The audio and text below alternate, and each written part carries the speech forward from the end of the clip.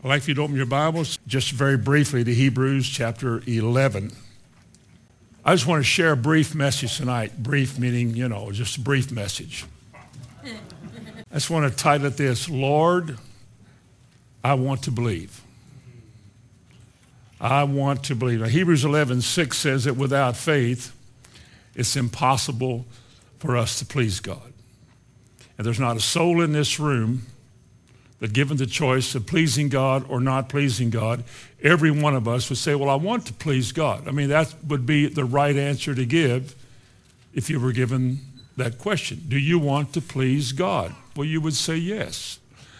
Well, the Bible clearly spells out that if you want to please God, there's only one way specifically to do that, and that's by faith. And there's a whole lot that goes with this, and we know that, but in all the years I've ministered, since the very earliest 70s, maybe 1970, when I first started doing this, the one subject I have spoken about the most is faith. The one I come back to the most is faith. The one that's a part of most every message is faith. It's one of those outstanding subjects, I think. Not many people preach on it anymore, but you can't read very far in the New Testament like our text. You can't read much without realizing how much importance there is on this subject. Without faith, you can't please God. You would need a whole lot more than that to know that you need to get a hold of whatever the Bible means when it talks about faith. The Bible says we walk by faith, we live by faith, and so on and so forth. And there's probably been, in my lifetime too, more questions asked me, or more people write in and ask questions or come up and talk to you, more questions about faith than any other subject. There's probably been more confusion about faith. There's probably been more disappointments about the message of faith.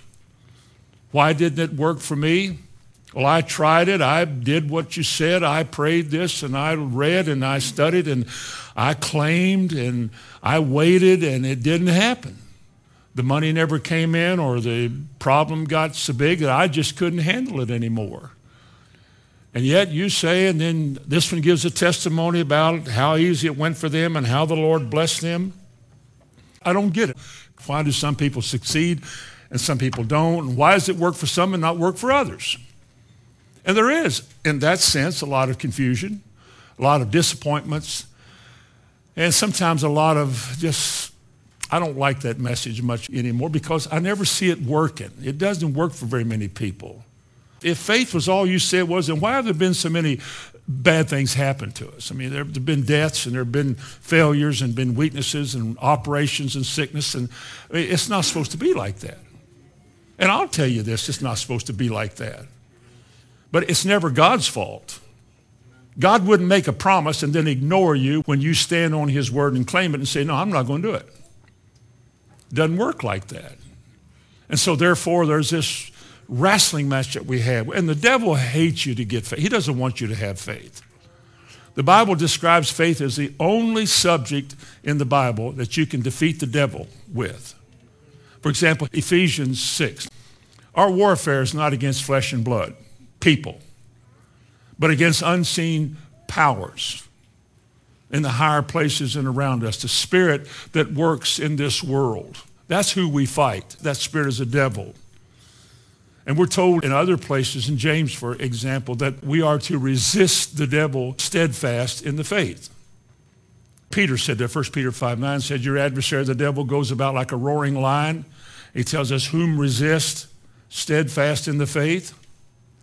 And James says, if you resist the devil, he will flee from you.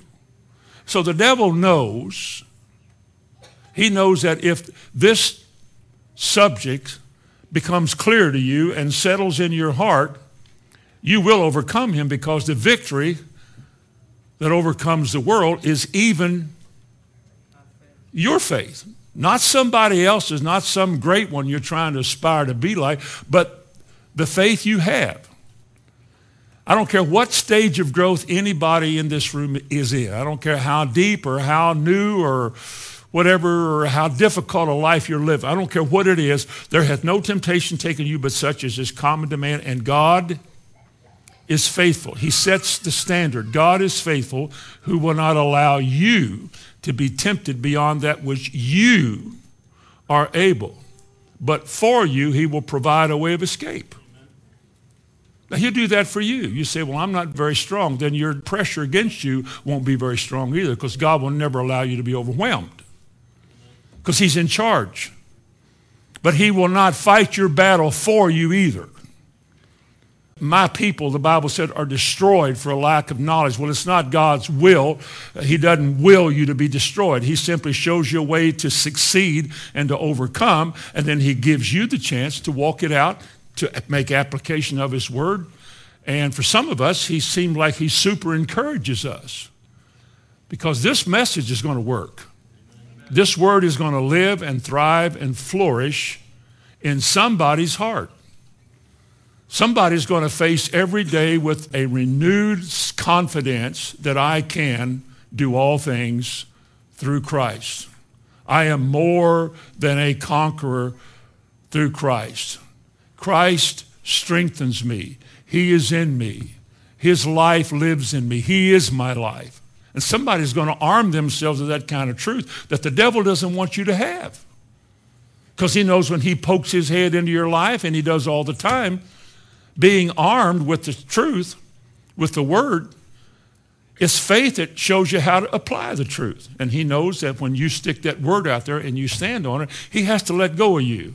Because again, the Bible says if you resist the devil will flee from you. So it's up to you, because that's what the Bible says. So the disciples, therefore, come to the Lord and said, Lord, increase our faith. Jesus talked about it all the time. 4 times he said, oh, you have little faith. The fig tree. He said, have faith in God, when they saw the fig tree dying. The blind man said, oh, Lord, we want to receive our sight. He said, be it unto you according to your faith. It's faith, faith, faith. If I'm a centurion, my servant lieth at home sick of the palsy, I'll come and heal him, Jesus said. The centurion said, you don't have to come. I'm not even worthy for somebody like you to come in my house. But if you just say a word, if you, Jesus, if you'll speak a word, my servant will be healed. Because when you talk, the kingdom of darkness has to listen. And when you speak, they have to do whatever you said. So you say, my servant's healed, and my servant will be healed. Now that's taking God at his word and knowing that if God says it, God will do it. The battle is over. But you don't find a lot of people there. We're still grappling and wrestling with things that we should be efficient and joyful in. But they said to him, Lord, increase our faith. Oh, you little faith. We don't want him to say, oh, you little faith to us. We want him to bless us. We want his word to live in us in such a way that we have the assurance every day of our life, the assurance that God who spoke the word will also perform that word for us. We won't live thinking he can, he could, or he has, but that he will. Because he said he watches over his word to perform it. And the word that he spoke out of his mouth, if that word is in your heart, that's the word that God said he will watch over to perform. But a lot of people, I know, a lot of people have just had a real struggle with this. Maybe some of you have. Maybe you've had a struggle with it for years. Nobody knows it because it's never been a big deal. But there's been a lot of times in your life when you just feel like it's not working for you. I don't know what else to do. It hadn't turned out well for me in my life. I don't have the testimony that some people have. You know, I believe God and this happened. I believe God and that happened. I can't say to a lot of people that I have a living testimony that what I have asked God for, God has done. I wish I did. I want that to be, because God did say, he that comes to me must not only believe that I am, but that I am a rewarder of those who diligently seek me. And so therefore, when I hear the message of faith, I get condemned. Because, you know, you talk about healing and I'm going through a physical thing and I'm sick and I don't feel good, or you talk about being out of debt and I'm broken in debt. I just get condemned when I hear that message. You shouldn't be condemned. Now, convicted is a better word, but not condemned. God doesn't condemn any of us. He may condemn our sin and our lifestyle, But he didn't call you to be his child so he could just condemn you all the time. But he means to change you, because he that started a good work in you is going to complete it. And he's not going to leave you alone. He's going to hammer this word at you, because his word is like a hammer. And his word is like fire. And his word is like a sword. It's all of that. It's intended to be like that. And we're the only ones that word is for. So it's going to do that to us too. We're not going to live a complacent life as Christians, because God's going to be dealing with something all the time. And if you don't have faith, you won't line up with it. Or if you set it aside and say, well, I don't think I'm ready for that yet. I don't see that that's a big deal yet. And you set that aside, then it won't work for you. See, there's only one way that I found. There's only one way in the Bible that makes the Word of God work for you, and that's faith. If you don't believe it, if you simply mentally agree with it, if you say, as most Christians do, oh yeah, I believe the Bible, that means I agree with what I heard the Bible says. I agree with the statements that have been read or spoken in the Bible. I mentally agree with that. I do believe that Jesus was raised from the dead. I believe Jesus lived here, and I believe that he did miracles. I believe he walked on the water. I believe he turned the water into wine. I believe he was virgin born. I believe the Bible is inspired. I believe all of that. Anybody can say that. Anybody can talk like that. You can memorize these things and say that, can't you? That it doesn't mean, because you say it, it doesn't mean you believe it. Obviously you want to. We all do. I think a lot of people have come to the conclusion that if I just say something, then I'll believe it. You cannot come to the place of believing something by simply repeating it. That's some kind of mental gymnastics. You say it because you believe it. But if you say it because you're trying to believe it, it doesn't work like that. In other words, people really want to believe. They really want to believe. All of us in this room do. We all want to be guilty of believing. If the high courts of heaven said, I accuse you of being a believer, may there be enough evidence to substantiate that. Because that's the one thing that God wants to say to all of us when it's over. Well done, thou good and faithful servant. And we want to be faithful on God's terms, not the church doctrines terms or the man-made doctrines. We want it to be because we're doing it God's way. But you remember Romans 1:17, God said, I'm not ashamed of the gospel, for the gospel is the power of God unto salvation for a very limited group of people. And you know it and I know it. It is the power of God for those who believe, not for those who mentally agree, not for those who say, that's what's true. If God said it, that's what the Bible says. There's more to it than that. But the gospel that produces salvation must be believed. Are you with me? I know you are. But you must believe, or nothing that was said will come to pass. You got to believe it. What things soever you desire. When you pray, remember Mark 11:24? What things soever you desire. We all have a desire. All of us do. There's things in this room, everybody has a need of some spiritual degree. All of us. And the source for getting that need met is God. But these are his conditions. He said, what things soever you desire. When you pray, inquire, entreat, or ask. When you pray, believe that you have received. And you shall have it. Those are the conditions. When you pray, believe you have it. And we say, because we dwell on the negative and the natural more than we do the spiritual, we as church folks say, well, how can I believe I have something when I can't see it? Well, if you could see it, you wouldn't have to believe it, would you? Would you have to believe your needs were met if you had a pile of money there that met all your needs? Would you have to believe your needs are met? Well, no, you can see it. Well, I can't say I'm healed if I'm not. Well, now the Bible says you are. The Bible says you are. You say you're not. Now, one of you two are lying, and God's word cannot lie. So we are taking the sense realm as true and not the spiritual realm. But we say we believe the Bible, but we don't believe. We want to believe. We just don't know how, or we haven't listened, or we got frustrated, or we've given up, or we backed off, or we're counting it not as important as it used to be or something. But it is important. It always has been, it always will be. What God says, he wants us to believe, because unless we do, nothing's going to happen. Paul said to the Thessalonians, he said, I praise God that when you receive the word from us, you received it for what it is, not the word of a man, but the word of God, which effectually worketh in those who believe. Maybe the reason a lot of Christian folks aren't really growing or thriving spiritually is because they're not believing. They're mentally agreeing, but they're not believing. I'll get to what I mean in just a minute. But there's more to it than that. Now, I want to share with you tonight on this subject of I want to believe 3 points, 3 things that will show you how to believe, how true belief, true faith comes. 1, tonight, is influence. Influence.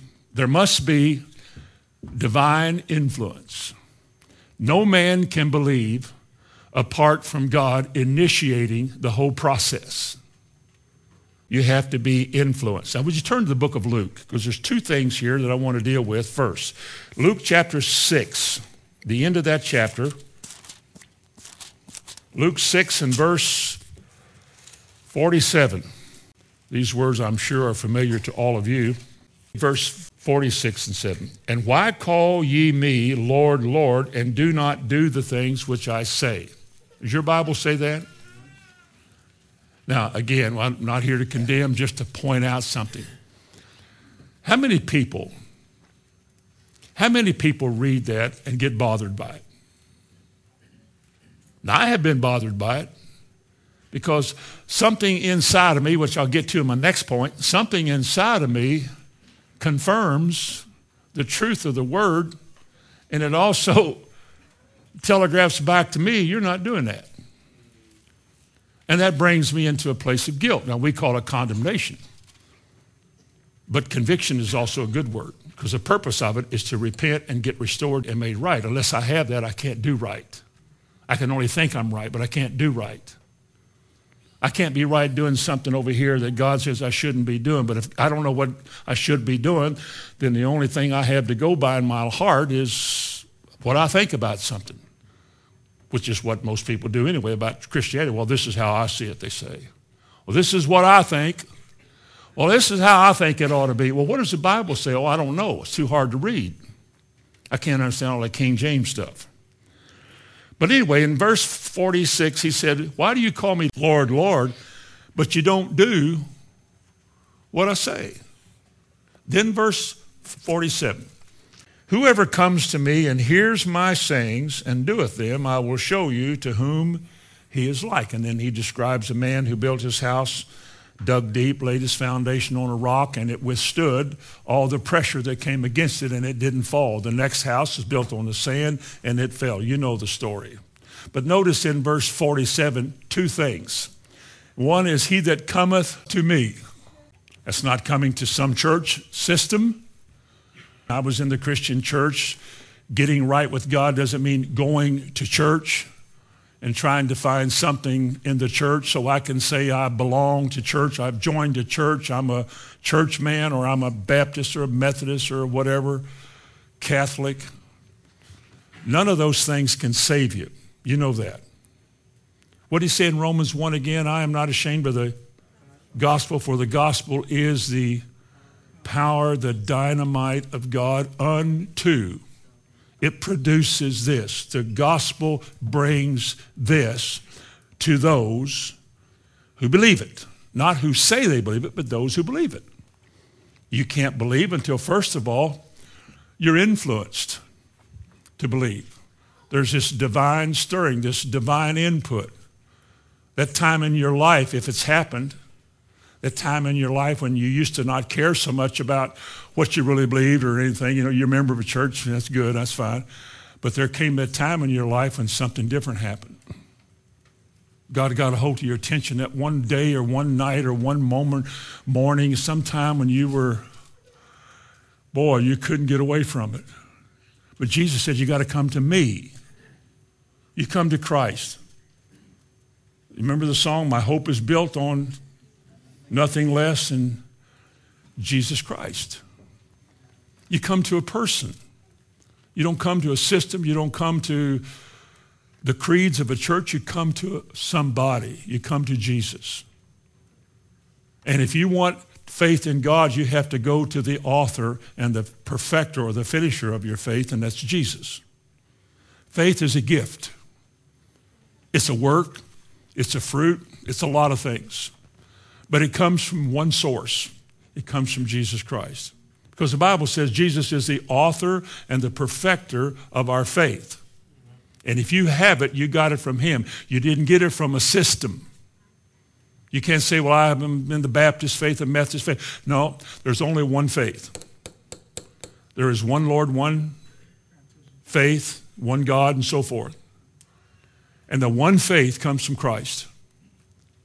And it's not an uncertain faith. It doesn't jump here and jump there. It doesn't rise and fall. It is level. It stays the same. It's always connected to God. As you know well, that when you have faith, it means that you, with an act of your will, you take God at his word. Amen. That's all you can do. You can't make it true by believing it because it's true whether you believe it or not. It's the one thing that God holds before you that alone can make you a believer. Now, you join a church and you say, well, I go to church. Don't people say this? The average good person. You ask them if they're saved, and they say, well, I go to church. I read my Bible, or I pray. I've been baptized in water. I donate or help or give money, and whatever they do that is sufficient to be saved. But the one thing and the one thing only that can save anybody in this room is Jesus. And outside of him, there is no connection with salvation. Goodness is determined by what men think of men. Man prides himself in his own goodness. Look what I do. Look what I've done. And a lot of people do a lot of good things. But doing things can't get you in heaven. Only Christ. Only Jesus. I guess one of the disappointments in my trip to Israel last year was that all these people, hard-working, industrious, intelligent people, but with no Messiah, no Savior, have no priesthood, have no temple, no sacrifice, even on their standards of the Old Testament, they can't be saved. There's no way for their sins to be forgiven. And yet, it's no big deal. No wonder Jesus wept outside of Jerusalem somewhere. We might have been there, I don't know, some place that he wept and said, oh, Jerusalem, Jerusalem. Everybody I've sent to you, you've stoned them. You've turned away from me. I would have gathered you together like a mother hen does her chicks, but you wouldn't have anything to do with me. I don't know that we're that far away from the similar things today. That is, we hear what he has said, but most people really don't want to do that. You know, why do you call me the Lord, Lord, do not the things I say? We just sort of pass that off, but it's still true today. People are not much more interested today in doing what he said than they were then. I mean, we still hear what he says, but we go our own way, because the second thing in Luke chapter 6 there is that comes to me and hears my sayings. Hear what Jesus has to say. His word. Whatever he said, that's what we want to hear. It's not some kind of a program. It's not some kind of a whatever, but he said, heareth my sayings. It's interesting, the Greek word for heareth, a very common word in the New Testament, akouo. And it's a word akin to obey. The picture of the word is, akouo means to hear with the intention of doing. Like you listen, and I'm listening so I know what to do. I want to get this. This is important. Now, you contrast that with the many times maybe before you came to the Lord where you sat in church because you were supposed to be there. You were socially proper. You did the right thing. You were a good person. You belonged to church. That's always good. You know, they go to such and such a church. Everybody that dies belongs to some church. You read it in the paper. And I guess that's all some people want. There comes a time when you weren't really interested in doing anything. You were dead in your trespasses and sins. You were dull of hearing. You had no keen interest. You gave heed to little that God ever said. And yet there was that one day in which that note struck a chord in your heart. And you listened. And the more you listen, the more you begin to realize the kind of person you are in the sight of God, in the light of God. It was June 30th for me, 1960-something. What year was it? 68, that's right. That as a young man in a Christian church, local teacher and all of that kind of stuff, sitting there for one more service. And that morning, though, it was different. Like different than any other morning in my life. Suddenly, everything became personal. Not condemnation, but everything was directed to me. Everything said was said to me, and it was just people testifying. It wasn't even a sermon. But people began to testify, and they were telling what the Lord had done in their life. But while they were saying that, I was realizing that none of that's ever happened in my life. And I've been to church as much as they have. I had no interest in what they were talking about, and they were glowing with joy, and I'd be totally embarrassed to talk like that. I'm not sure I could have said the things that they said. And I've been in church as long as they have. I've been baptized in the church. I mean, I was sprinkled on as a Catholic and dunked once, at least twice in a Christian church. And I'd sit back there and listen to these people talk. And while they didn't say what I'm thinking, the thoughts in my heart were, you know, you're a lost man. Nothing you've ever done can save you. Nothing you've ever done can make you right, and nothing you can do can make you right. Then they quote the Bible, and the word just suddenly became like a piercing sword. But it has to be, because it goes in like something that separates within you what is flesh and what is spirit, so that you can see the distinction in your life, that there is deadness in your life, and you're honoring deadness with the way you live, and there's no life. There's nothing here that honors God. There's not even a place for God in your life. Just a mental thought, a mental agreement with the whole setup of church. And you sit there just as I am, was it verse 2, and waiting not to rid my soul of one dark blot, to thee whose blood can cleanse each spot, O Lamb of God, I come. I'll never forget that. But that was the most important, that was a turning point in my life. Because that was the day I made that decision. I heard the word. The influence of God on my heart was such that I saw my need. And by the grace of God, my feet got to moving. And I went out in the aisle and I went forward. I could believe what I was doing, but I remember thinking, oh, I can't go forward. What if I fail? I grew up in this town. Everybody knows the kind of person I am. I've coached basketball this last year, and I did everything I could to be vile. And everybody knows how vile I am, how I talk and how I act. And here I am sitting in church, and if I go forward and this really happens to be, and if it's not going to happen, I don't want to be a hypocrite. My mind's racing fast. Oh, Lord, I want to go to hell. I don't want to go to hell. Just as, oh, you're killing me, Lord. You go up there and you give up your ways. You cast your will over into his will, and he takes over. Because that's what the pastor said. If you'll take the first step, God will be with you all the rest of your steps. It doesn't make you a bore. You don't, now that you get saved and you don't laugh anymore and you can't smile, because I'm holy now. Don't touch me, I'm holy. I don't laugh anymore. Nothing's funny anymore. Everything's sober. I hope that's not the way it is, because if it is, I've messed up a lot. The word fun is not in the Bible, but I've had more fun than you could allow. You could shake a stick, as we used to say. I testified in a school where I coached basketball up in Raceland, Kentucky.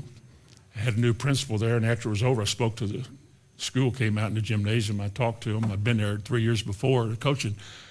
And the principal said, you know, appreciate your comments today, Coach. Still call me Coach. What are you going to do if all of this isn't true? I said, if it's not true, man, I'm living a good life. I couldn't work any better. For me, I'm happy and I'm at peace. I love people, love my wife. Every day is a new day. I'm happy as I can be. Well, that's good, he said. I said, what are you going to do if it is true? This is when the divine moment kicks in. Because he said to me, he said, I never thought of that. He said, that's a gut buster. I think it's worse than that. It's worse than that. But this is how it all begins. We're talking about faith. He comes to me, hears my sayings, and this is when God begins to direct his attention towards you. We call this illumination or revelation. God's revelation comes to man, and when it comes to a man's heart and his eyes are open, we call it illumination. Revelation that comes from God causes man to write down on a piece of paper what God said. For all scripture is given by inspiration from God, and then man writes it down, it becomes revelation, and when the ink on that paper becomes real to your heart, we call it illumination, when your eyes are opened. Folks, only God can open our eyes. I sat in church my whole life and heard stuff and never listened. One day it came and like I'd ding. Why does it work like that? The guys I was sitting around didn't. I was at a meeting over in Indiana last night, school where I went to high school. They had a dedication of the gym and all of that, and all my old teammates from last century were going to be there. And they wanted us to be there for the dedication. Our coach was there. My high school coach was a brother to the coach in the movie Hoosiers. Remember that movie Hoosiers? Well, his brother was my coach's brother, whatever that means. So we were over there, and I met all my old friends. I hadn't seen some of them in 50 years. I remember the first thought was, man, they look old. You see, I haven't aged any, but anyway. But then they got to talking, and I thought, you know what? They haven't changed a bit. I had to almost put stoppers in my ears just in a matter of conversation. It was this word and that word, and I kept thinking, man, I'm not around anybody at any time, anywhere that talks like this. And it bothered me. Well, how in the blank are you doing? And I said, oh. So at halftime, I caught a hat, which means I came home. But I was telling her, I said, you know what? Had it not been for the grace of God, that's where I'd still be. And I'll be like it when I die, and I'll be like it at judgment. No different than ever was. The same nature I was born with never got changed, and I lived that way my whole life, thinking I'm having a good time, and never thinking about there's a day of death that's coming. What are you going to do then? What are you going to do when you die? Oh, I don't like to talk about that. Nobody does, but you can't escape it. What will you say to God then after you wasted your whole stinking life on doing what you want to do, and he was in none of your thoughts? But back to my point, we can't do anything else but sin. Until God gives a revelation to us of our sinfulness, and we see ourselves as we are in his sight, only God can do this. Only God can show us the nature of our life, and he's the only one that can do it. And when he does that, it's designed to turn us around. He opens our eyes. He makes us see things the way we're supposed to. This is what stirs us up.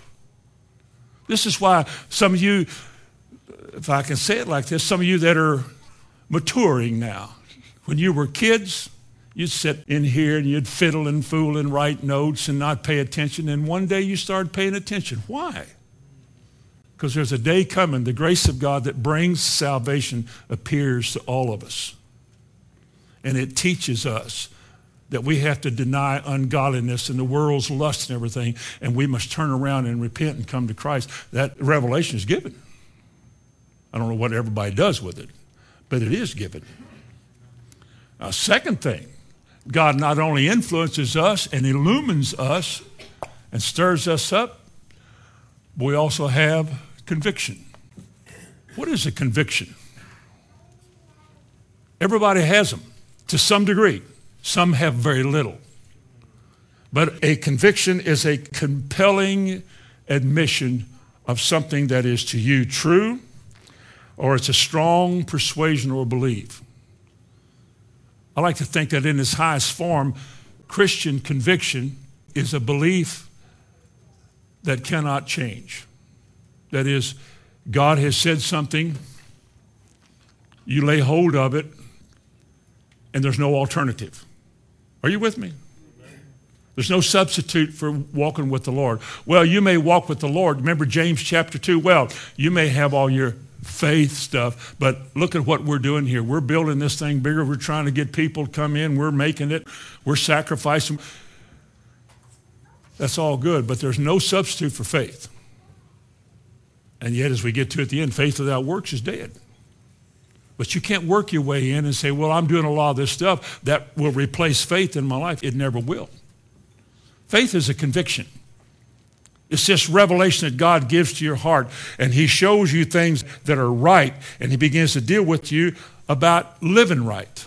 You see, if you don't have convictions, if there's no line drawn in your life and something inside you that says, I cannot cross that line, woe is me if I do. I cannot talk like that. I cannot go to those places. And yes, here we come again. And I cannot wear stuff like that because of the influence and the wrong signal it sends to other people. The reason I can't is because God's word has infiltrated my life and replaced something in here that used to have no convictions about anything. I could dress the way I want to, talk the way I want to, acting the way I want to, disregard people's feelings, didn't have to be nice or kind. And then God comes into my life and saves me, and now I'm bothered about everything that I used to do that was wrong, and no longer can I do that stuff. That's conviction. You can't sign petitions. I don't do the Santa Claus's lap anymore. I quit sitting in his lap. You know why? Because he wasn't really real. Well, you know what? I'll guarantee you one day when I was 7 years old, I was in Kaufman's store in Louisville. I've still got the record, and I sang White Christmas sitting on Santa Claus's lap, and I still remember looking up at him and seeing that mask with the little thing on there that holds his beard in place and thinking, that's not real. But it's got to be real. It said it. No, it ain't. It's not real. I could yank that thing and come off. Then up the street at Stewart's, another place, there was another one, but it wasn't the same one. If I could have gotten back far enough, I could have seen them both. And know there's something wrong here because I'm not wide-eyed or nothing. And so this conviction came into my life, if you can call it that. I'm convicted of the fact that there's falsehood here. That something here really is a myth that is made over into a fun time in the world. I'd call it fun. People do. Chestnuts, roasting, and all of that. That's okay. People like to do that. Fine, do it. That's all right. But if I have no convictions, I'm a liberal. Because nothing is certain, nothing is steadfast. I'm free to go this way or that way. I'm not steadfast about anything. I'm probably indifferent to a lot of right things. It's very convenient to be liberal when a choice will get you persecuted and say, well, that's good for those who want to do it, but, I don't know if it's good to have no convictions about things that are controversial. When you're in a crowd that's not a convenient place to be, like talking about abortion maybe or something, you're in the wrong crowd, it's convenient to say, well, I think that it's just a matter of choice. Because, if you say what your heart tells you to say, you know what's going to happen to you. And most people will give up most any conviction to avoid persecution.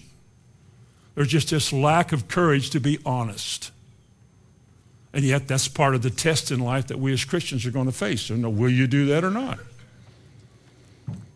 This conviction thing is a convincing that compels me. Let me bring the word conscience into all of this. My conscience. A man's conscience is that inward subjective part of a man which declares the lawfulness of his actions, whether they are right or wrong. Your conscience doesn't make law. Your conscience is like a little courtroom inside of everybody. Inside of us, there's this little courtroom. There's a little lawyer and a little judge in there. And there on the inside of you, you realize that the judge in the courtroom, he doesn't make the law. He has nothing to do with making the law. He simply applies the law. Now, no man's conscience is right until it's illumined.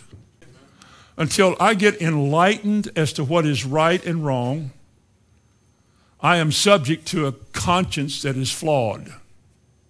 I still go by it.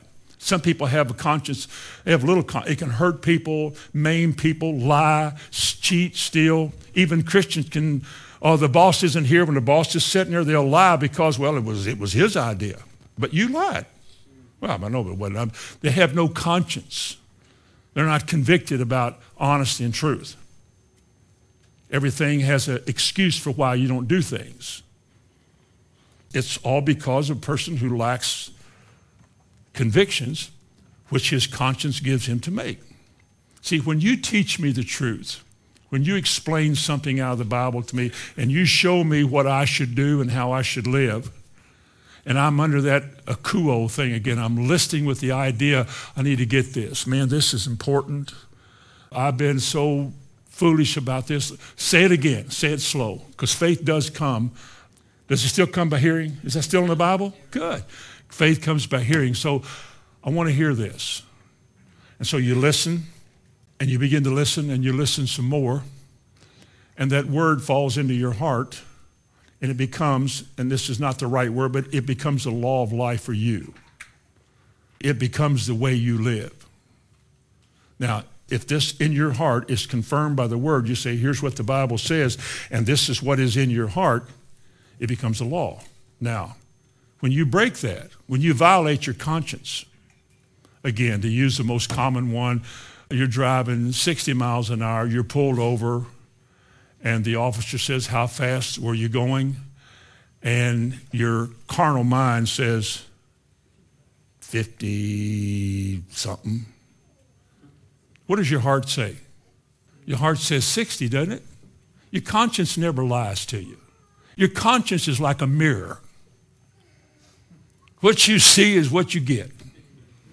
When you've got the word of God in your heart and it says this is the way walk ye in it, and you've seen it and you've secured it and said, okay, I receive it. Thank you. Father, I receive it in Jesus' name. And you put this word in your heart, I believe this, I've studied this, I've come to this conclusion that God is altogether right, and so forth.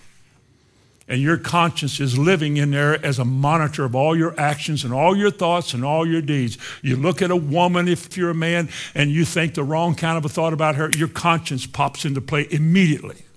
You know why it does? There was a time you could do that, it didn't bother you. But since God's light has been coming in and you've been illuminated and you're seeing things now in a different light, that becomes the way you got to live. Because he that knoweth to do good and doeth it not, to him it becomes a sin. It's not right, in other words. You can't do that anymore. You can't justify that. There's no excuse. Well, she shouldn't have been dressed the way. You shouldn't look. I don't care how she dressed.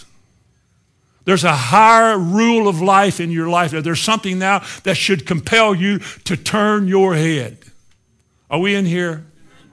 There should be something in there that as a monitor of everything you're thinking, everything you're saying, everything you're doing, it declares the lawfulness of your actions, whether they're right or wrong. That's why you teach. You teach the word, because this is how a clear and a good conscience is formed. If you're a Christian, you say, you call yourself a Christian, but you keep making excuses for why you're not doing right or why you're not even trying, there comes a time you can sear that conscience. You can even defile that conscience, but you can never escape it. It lives in there, and it's the one that declares whether you are right or whether you're wrong. The judge in the court of law doesn't make law. Your conscience doesn't make law. It simply applies it. Now, you live your life, and you make your decisions, and your conscience is going to tell you right away if you're right or wrong. So you go to the court of law. The judge said, how fast were you going? 58. And your heart says, you're a liar. Would your heart speak that plain? Or would your heart be politically correct? Thou art not exactly being honest with this man. No, your heart says you're a liar. You've just condemned yourself because you knew better than that. But instead, to spare yourself, you violated your conscience as a Christian. Oh, you say that's too high a standard. We're all supposed to live on this standard. Because without good convictions, what's your faith based on? I have a conviction about trusting in God to take care of me or to supply my need. It's a conviction. It's been a conviction since 1960. It's 42 years. It's a conviction. I'm not trying to do this because it would be a nice thing to do so I can impress you folks and maybe you will really think well of me. That has nothing to do with it. It's a conviction. It is the way that God has given me to live, and it must be so. Now, the problem that people have with convictions is that they listen to somebody that they have a lot of confidence in, have a lot of security in, and they try to believe something is right because somebody told them it was right. Well, brother so-and-so said we're not supposed to do this, or we shouldn't have to do that, or we shouldn't wear this or carry one of them on our, and therefore we got to do that. Wait a minute. Another man's conscience doesn't dictate my faith. Now, there are some people who would not pump their own gasoline, some who would not use a credit card on Sunday, or would shop on Sunday because to them that's just not right. It's the Lord's day, and we wouldn't do that. Well, we're not under law, we're under grace. So there are those who believe you can, Romans 14, and those who say you shouldn't. Every man's got to be convinced in his own heart. There's got to be such a lifestyle that you're free to live. As Paul said, I've lived with a good conscience ever since the Lord saved me. I've tried to do right. I've tried to say right and keep my heart right, and I have not violated that. But my conscience, my convictions are not based on what a preacher told me. Because I'll tell you, don't believe a word I tell you. I'm not anybody's conscience. If it's not in the Word, forget it. If it is in the Word, it's between you and God. That's who you have to answer to. It's not me. I think years ago people tried to base their faith on what another man said or what another man did. And today, where would you find 50 of them? When you come to Christ, and He's the author of your faith, He's the one you follow. Jesus. He's the one whose faith is given to you. It is to Jesus Christ that you come and to whom you go and who you answer to. And if I do what I do because Christ said so, fine. But I'm not going to throw away my glasses and cancel my insurance or throw away my pills because somebody else did. If I can't see that clearly, if that's not a clear revelation in my heart, I'm not going to do that. And you can say amen. But if I see it for myself, that's what I am compelled to do. Whether anybody else does it, well, put your glasses back on. I can't. Well, why don't you just take one aspirin? Because God has told me that He will heal my body.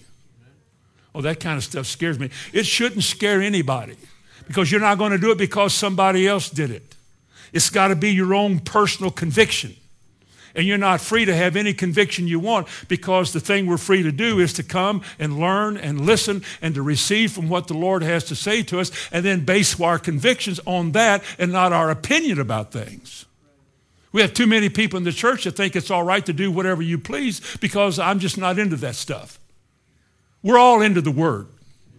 This is the only thing that God has given us to base our faith on. He says faith comes how? Faith comes by hearing, and hearing by the Word. Well, I don't believe people should go to doctors. That's your conviction. Then don't. I don't believe people should get their teeth pulled. Well, then don't. Wow, but some do. That's their business. That doesn't mean that it's all right to do any of those things, but you can't expect me to do what somebody else did because somebody else did it. Well, they're all having their babies at home now. Well, that doesn't mean it's a rule of life that you have to. Well, if I don't, somebody will say something. Well, then there's a problem in the unit then, in the whole system. It's got to be a conviction. And when it's a conviction, I don't care if anybody else follows or not. I think Bonnie and I, through the years, our convictions have caused people to kind of go, whew, get away from them people. Like, we're strange, weird people because we don't do the things that most people do. We can't do that anymore. We don't do those things. We don't go there anymore. Put your finger in Luke because I'm coming right back to chapter 6 and look over in chapter 14. Luke chapter 14. in verse 28. Now, this is just a spiritual matter here about being a disciple, being a true follower of Jesus. Notice verse 26. If any man come to me and hate not his father, mother, wife, children, brethren, sisters, yea, in his own life, he cannot be my disciple. And whoever does not bear his cross and come after me cannot be my disciple. Now, before you start throwing away all your drugs and all your insurance and your glasses and all this, and before you start doing all that stuff, you got to read the next verse. Verse 28 says, for which of you intend to build a tower, sitteth not down first and counteth the cost? It's like you asking yourself, is this really a belief you have in your heart? And say, well, I don't know. Well, then, how long have you been hearing about this? Well, 30 years. It should be a belief. If it hadn't happened in 30 years, I am almost sure that there's not much more I can ever say. If a man had 30 years to think about something, he should have already found out what he believes. Amen anyway.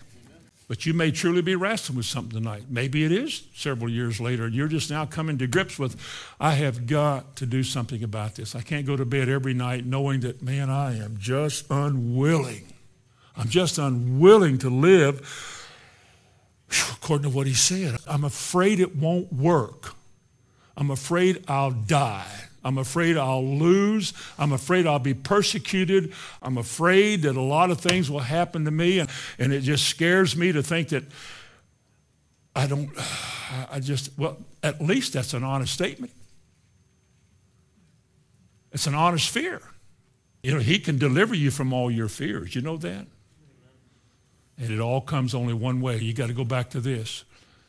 Teach me thy ways, O Lord. The psalmist said, open my eyes that I may behold wondrous things from thy law.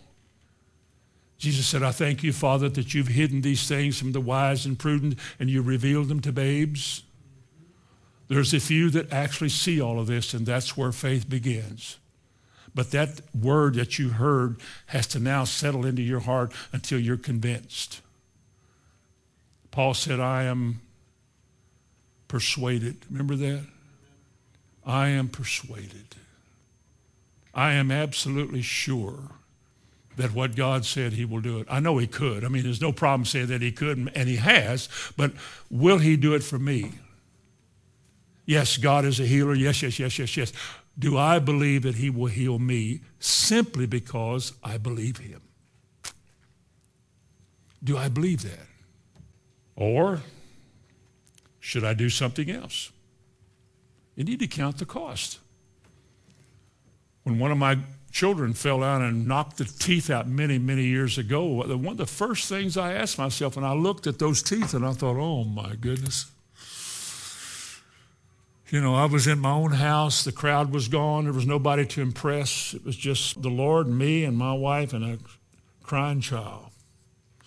I asked myself the question, do I believe that God can fix and restore her teeth in her mouth and a big cut on her chin? Do I believe this, or should I take her down and get all this worked on?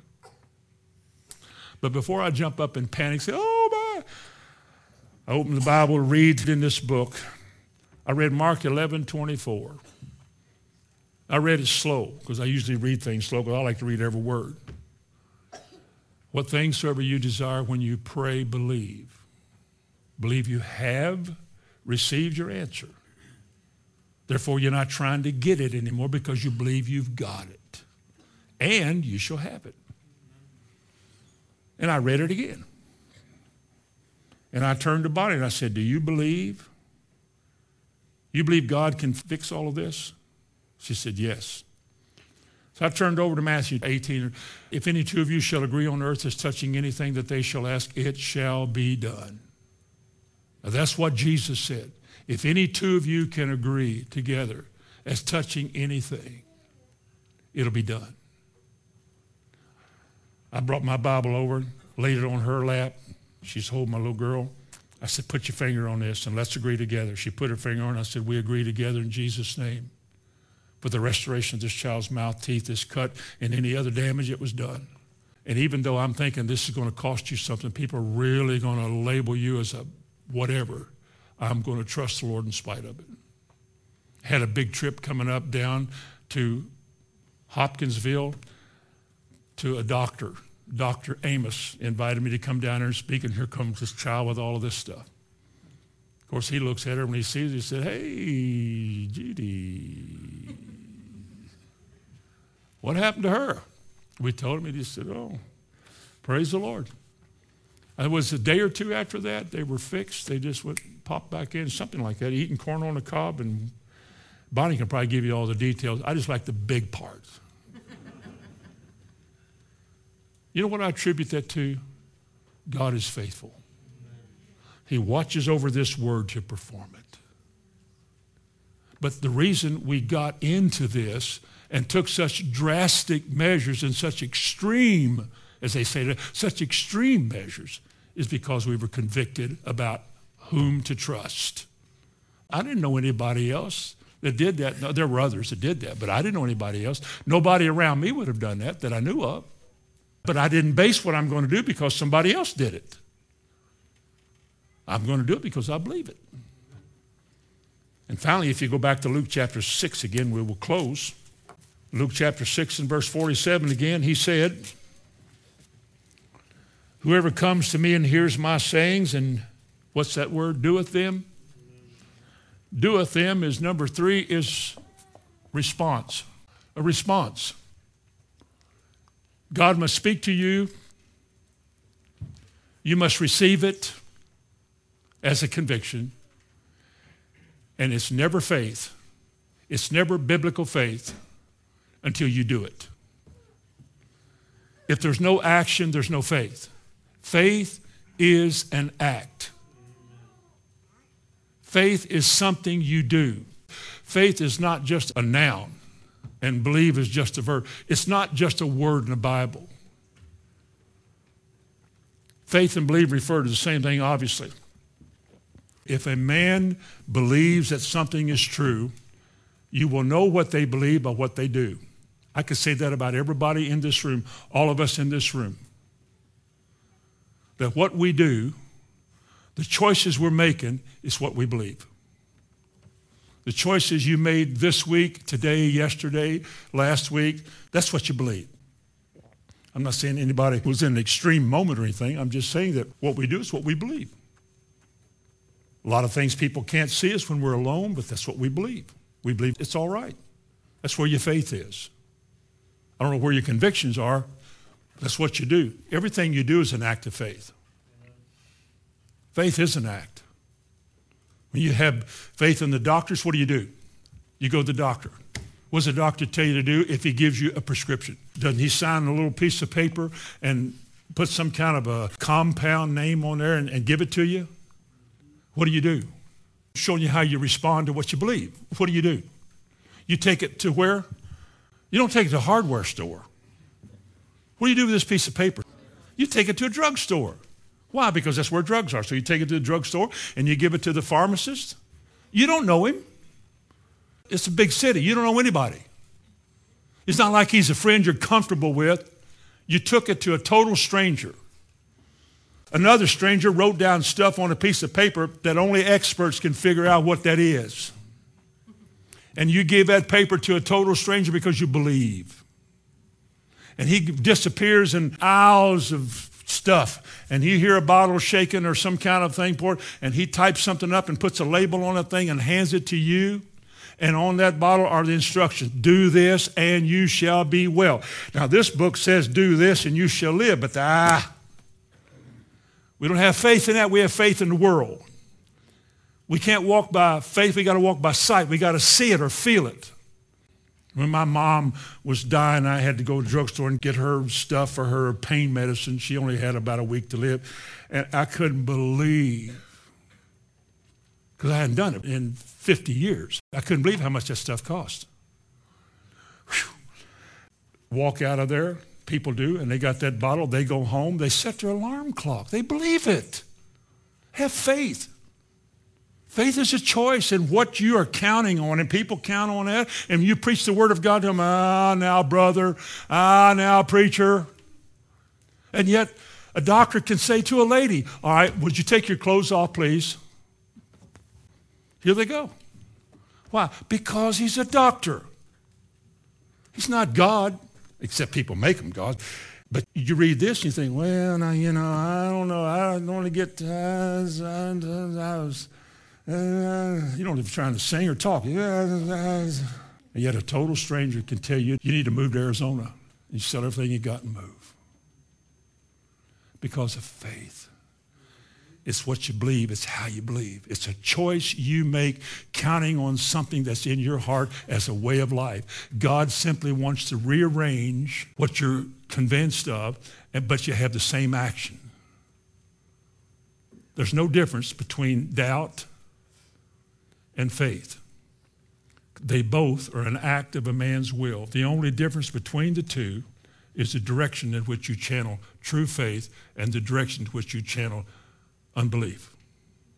When you're counting on the world instead of God, they call it unbelief because you're saying, I don't believe God will do this. Or somebody say, well, God could, but he may not want to. But it never occurred to you to think, well, if he doesn't want to, why am I trying to get well? Have you ever heard that? Well, God may not want to heal you. Then why am I buying this medicine then? Why in the world would I try to improve my condition if you're telling me God may not want me to be well? It doesn't make any sense. But anyway, back to this. Faith is simply this. Faith is you counting on God to do what he said. You come to this because God spoke to you, you wrestled with it, and you made a decision. Because faith is always an act to count on God. Not many will, but you can. The choice is yours. Amen. Father, in the name of Jesus, we thank you for your word. Your word is true. May this truth lodge itself in our hearts. May this truth grow. May we stand firm and steadfast in this crazy world, being found doers of the word and not just hearers only. Give us clear and keen minds to discern what we're hearing. Let nobody believe anything I've said because I've said it. Lord, give them minds to search the scriptures to see if these things are so. I want to thank you in Jesus' name for your word, for watching over your word to perform it, for helping us to be strong and steadfast and unmovable in this hour. And may this be the testimony of this whole assembly here in this church. I ask in Jesus' name, amen. Amen.